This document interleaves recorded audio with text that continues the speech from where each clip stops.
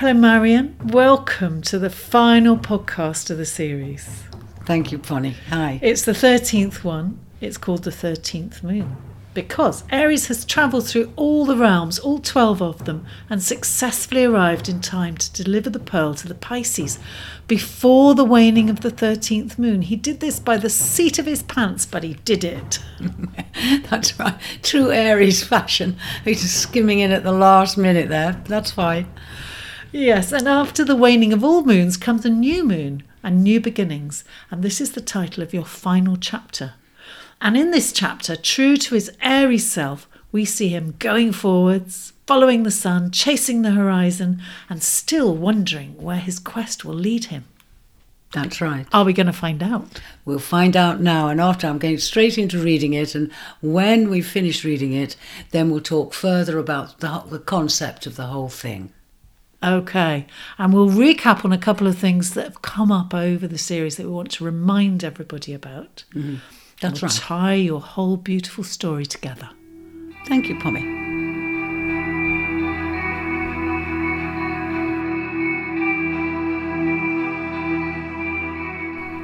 Well, I think it's most outrageous. Capricorn was extremely indignant on relaying the news from Aquarius. She thought he was deserting his duty, but more she was disappointed he wouldn't be at the celebration and would miss his company. She also felt strongly that Aries should be returning home, acknowledging his responsibilities to his clan, and she would miss him too. As for the Pisces, she could understand them taking off on a whim, Paisella being reunited with her pearl, somewhat forgivable, if typical, she supposed. All were gathered on the plateau of Sagittarius for the celebration of light festivities.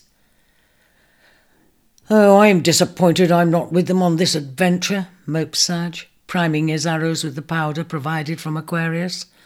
"Still, looking on the bright side, if Aries hadn't set off in the first place, the problems caused by our greatest issues would not have been resolved." "Oh, how true," supported Scorpio, stoking the bonfire with lumps of coal she'd brought from her realm. These would keep the embers hot through the night. "Though extremely foolish, his actions caused me to venture deeper into the labyrinth than I would otherwise have contemplated, even less risked." During her intensive search for the pearl, she and Serpentus found themselves entering uncharted territory beyond where Aries had wandered. She discovered that the fire was not diminishing as at first thought, but was burning brightly as ever in these farther depths where the seams rich with gems waited to be mined, safe from the dousing waters. "The labyrinth is revealing in the strangest of ways, and in retracing his steps, I felt I came to know him, the moves he made, the turns he took. His battling nature is very close to my own."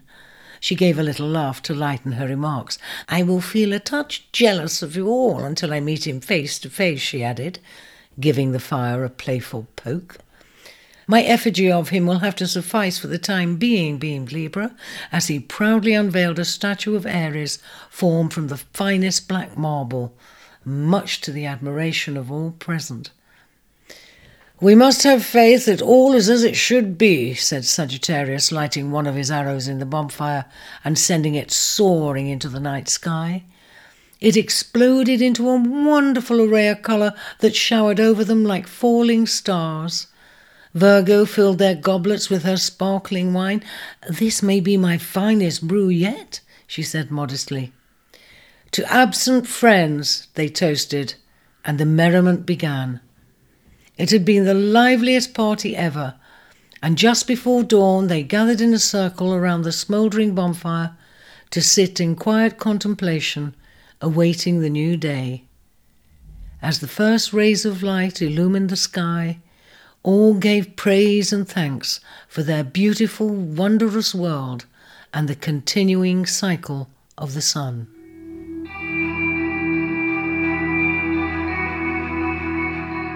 Hidden amongst the pines, the Shrike watched the night celebrations with rancour. The Pisces was strong again. Cursed. All was lost for its cause to seize their grotto and start a colony there. That opportunity had now passed. It must make another plan. The only place it could survive without fearing recognition and retribution was no man's land. Let the dust settle. They'll all forget in time. They always do. Then in another time, another realm, there'll be another mistake. More trouble, more opportunity. It stole away before daylight. Stay focused. Stay cool.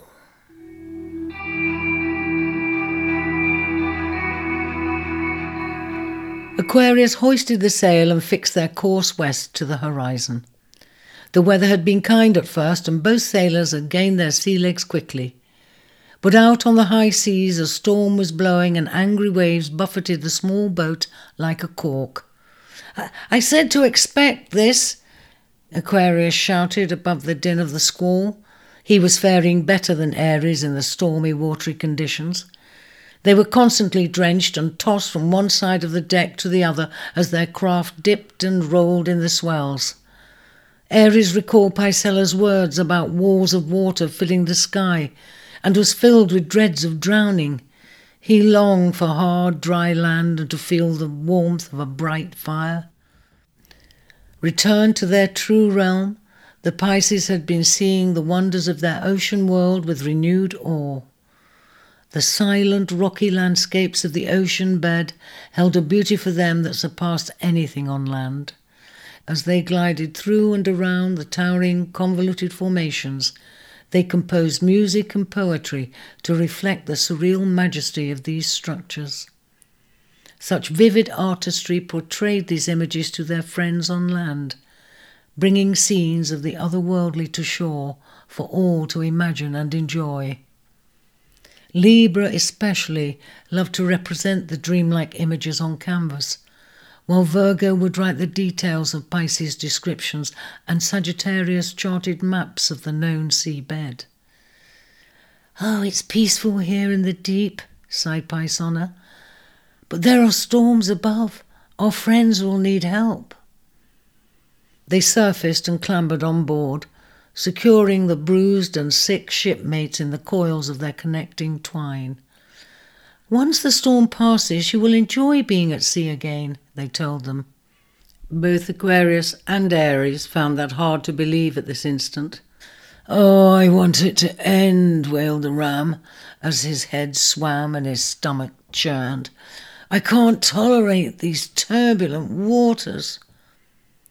But as the four huddled together, he felt a reassuring strength in the bond of the Pisces, and was comforted.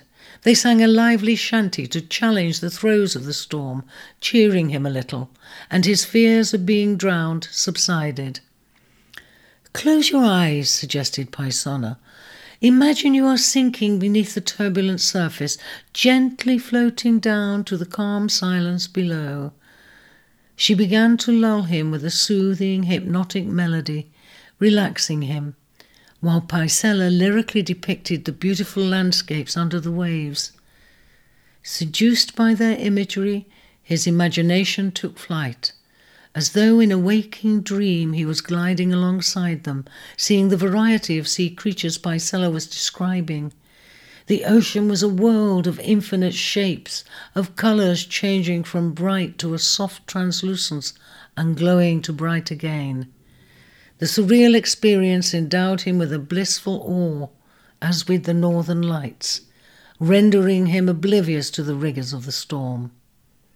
Experiencing the expansiveness of their realm, he would never regard the Pisces as anything so simple as vague again.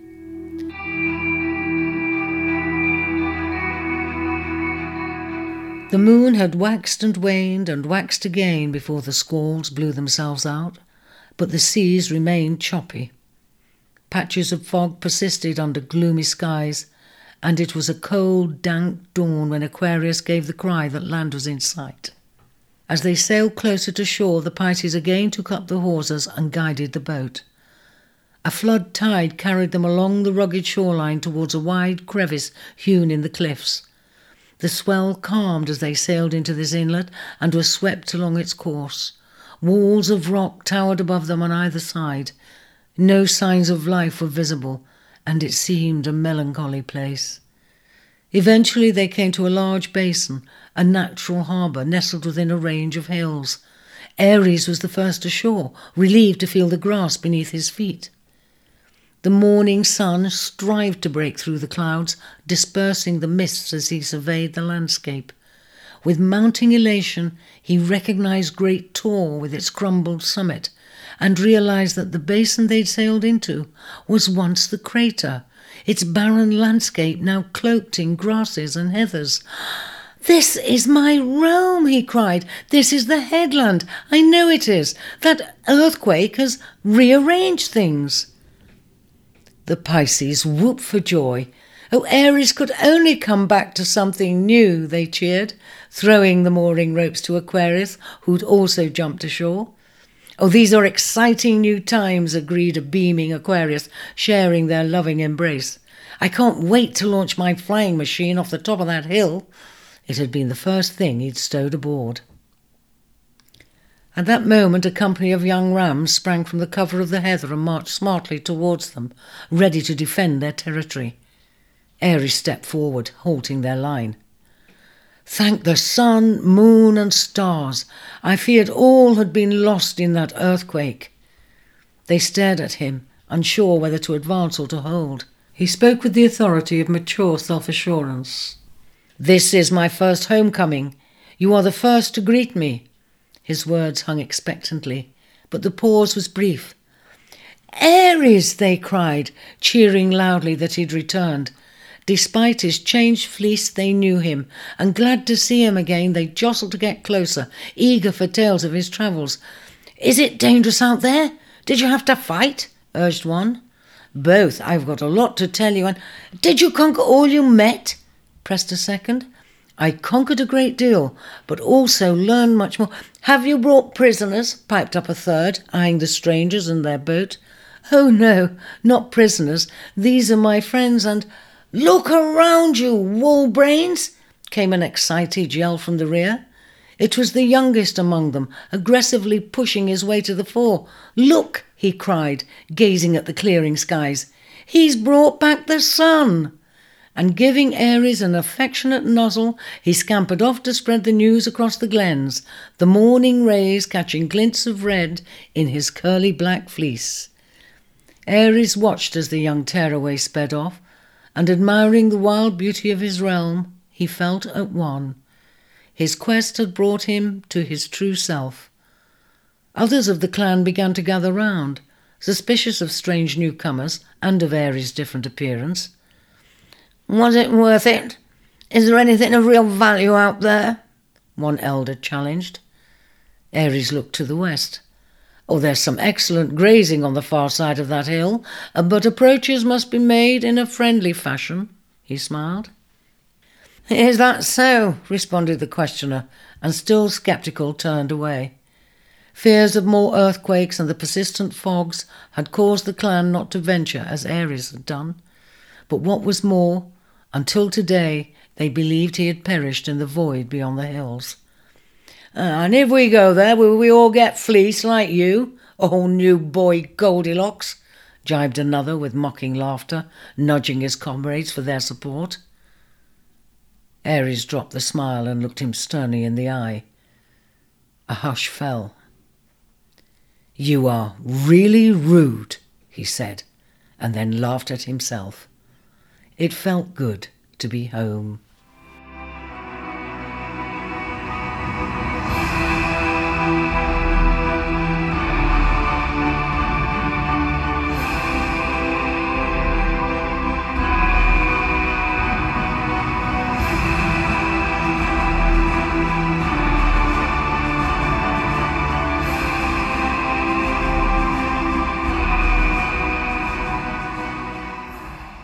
That was Marion Mente reading the final chapter of her story, Follow the Sun, New Beginnings. Oh, Marion, the story that you wrote is so full of imagery and metaphor, and I guess you've used that to describe the symbolism of each realm. Well, that must have been fun, was it? Oh, yes, it was, dreaming up the characters. As I said in the beginning, what first inspired me to do it, as I'd just come out of a wonderful lesson on the archetypes and the personalities attributed and how each grows from the other. And I had this little vision. I thought, how can I put this out for everyone to sort of know and appreciate on some level, rather than just in the newspapers as a sun sign, but show it as a continuum.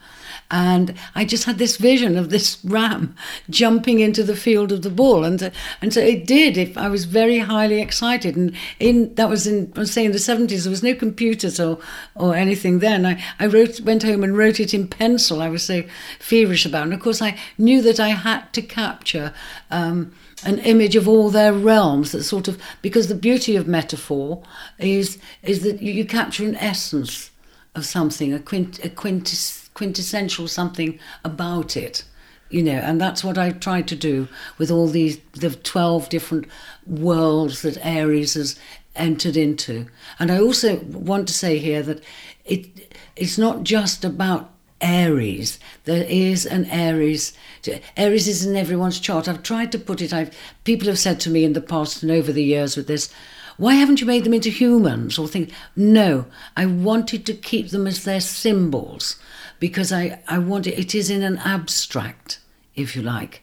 This is what the energy of Aries represents. And whether you are born with your sun, around between the 21st of March and the 21st of April or not, or whether you're born at the opposite time of year, if Aries energy is strong in your chart, and that comes from the placing of Mars or something like that, or it might be your ascendant, or you might have other planets there. If you've got a strength of Aries energy, you'll have this kind of impetus somewhere in your makeup. And the same goes for all the signs.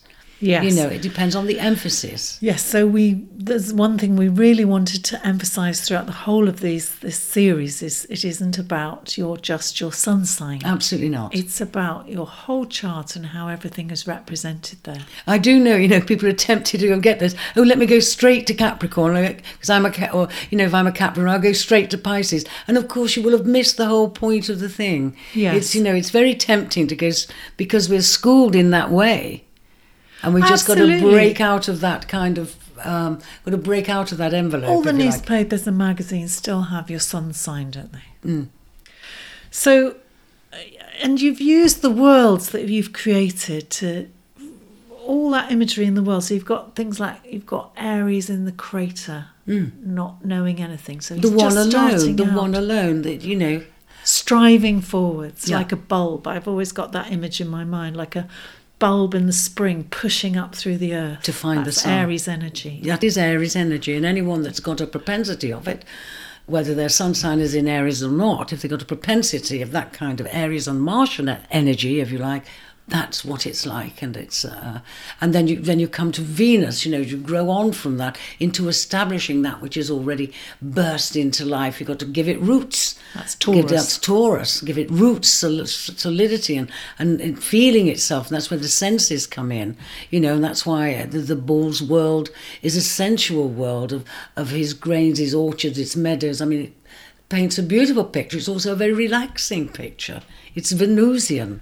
And it's very protective. He's so protective of Taurian, isn't he? Absolutely. And his realm is protective briar around it, But it has to be, wonderful, sweet-smelling, but very thorny briar, And then we move into Gemini, where it's all about communication and energy and movement. Absolutely, and trading, and duality, the two. And I not named them. It's principally a yang sign, but I have never referred to them as a he or a she in it. Oh.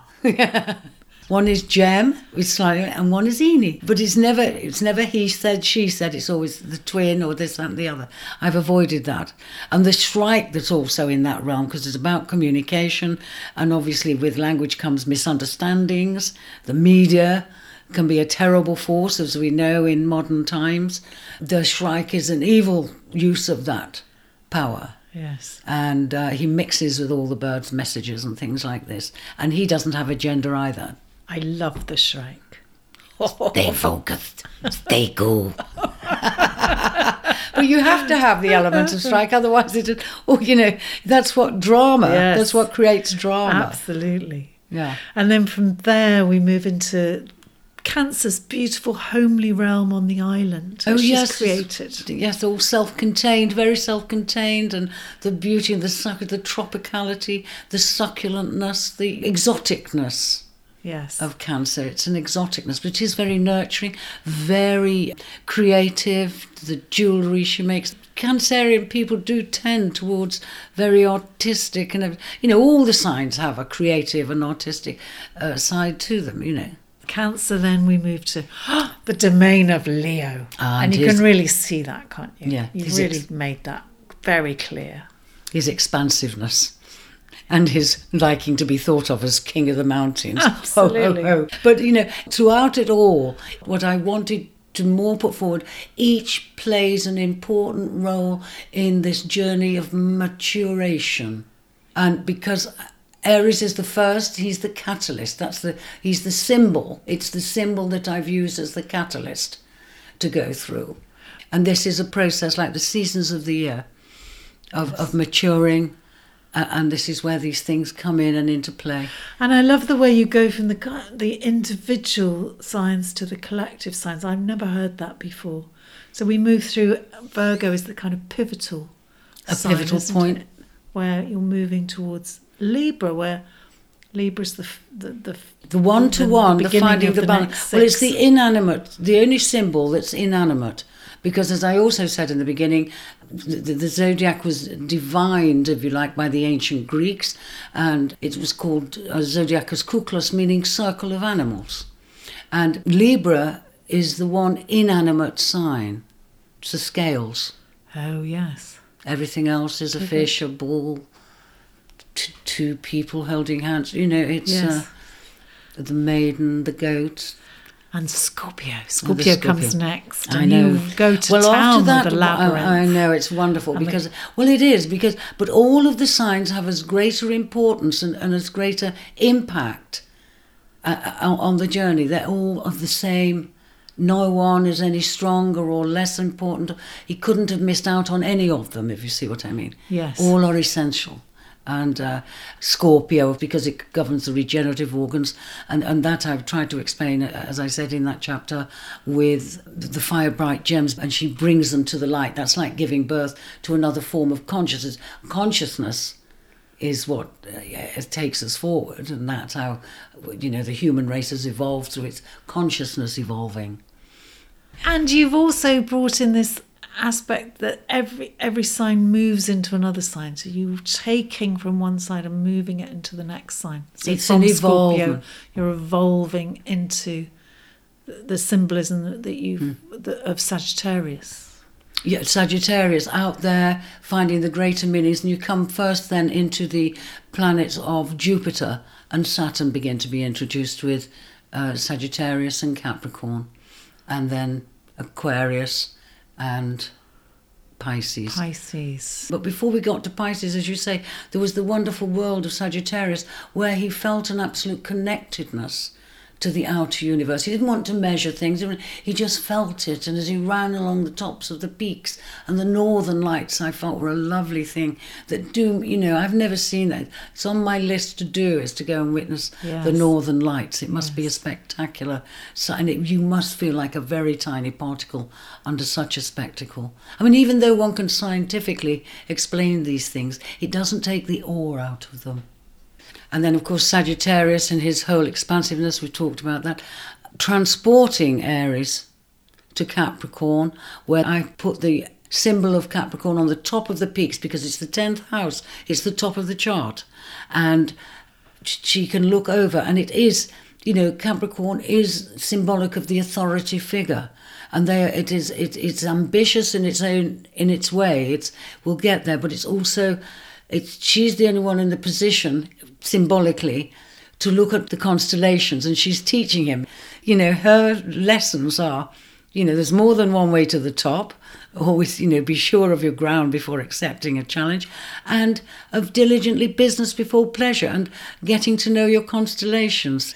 And I think he, when he goes through Aquarius, who's trying to make good, throughout it, Aquarius with the collective realms, he's innovated this to help people and that to help people, snowshoes to help those in the snow, and he devised glass and experiment with sand, and I didn't think that was too far of a stretch. So Aquarius has innovated things to help, as he says, his individual purposes for the common good. And as we talked about in the Great Ages, I think that's what is happening with Aquarius, like he's trying to improve the communications there with his pulleys and mirrors. It's just the concept of new ways of doing old things. And as Aquarius says, it's all here. I don't call it discovering, I call it innovating, because everything is there to be discovered. And then, of course, on to the Pisces, and in that other transcendental world, the ocean has as many worlds as the land, and that's why I had to think, how can Aries, he can't go underwater, he can't. But she can through hypnotism and song and description, as the arts do. The arts transport us all into different worlds, don't they? For me, the value of astrology is growing in that way. As I say, it's probably very primitive at the moment, but I think it is about accepting these. It doesn't matter what language you use. I use it as a language. It's a symbolic language.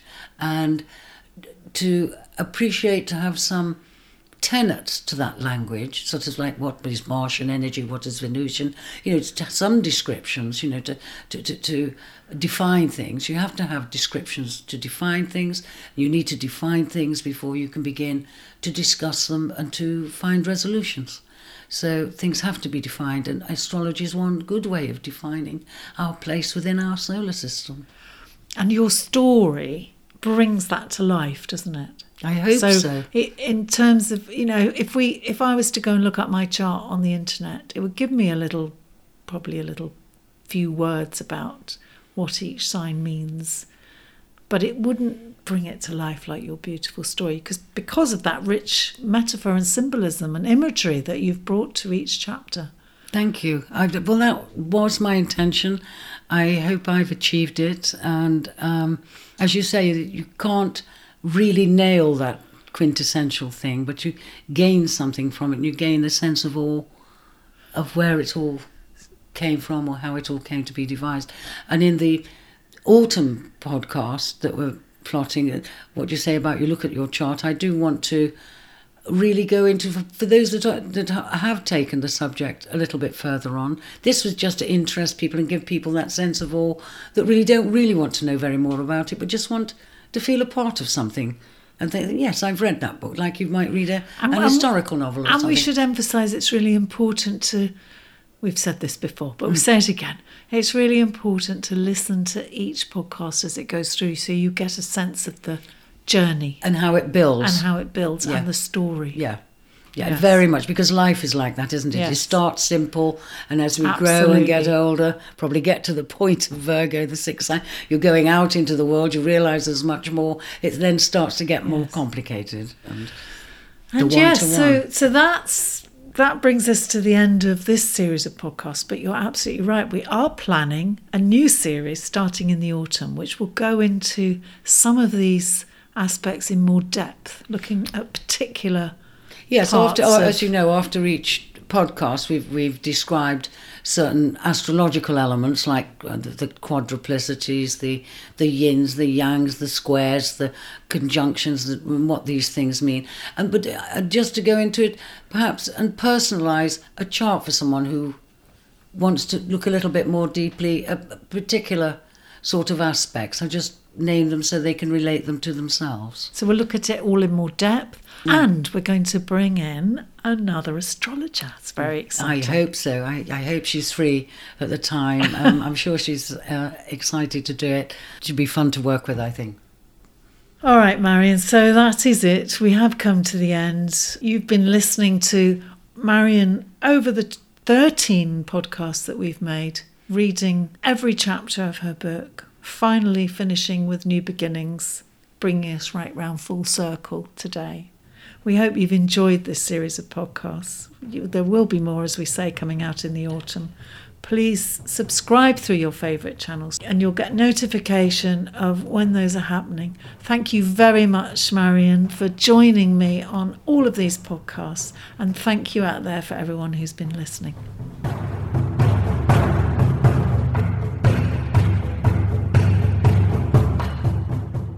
Follow the Sun was written by Marion Mente. The podcast was produced and presented by me, Pommy Harmer, and this was a Black Pearl production.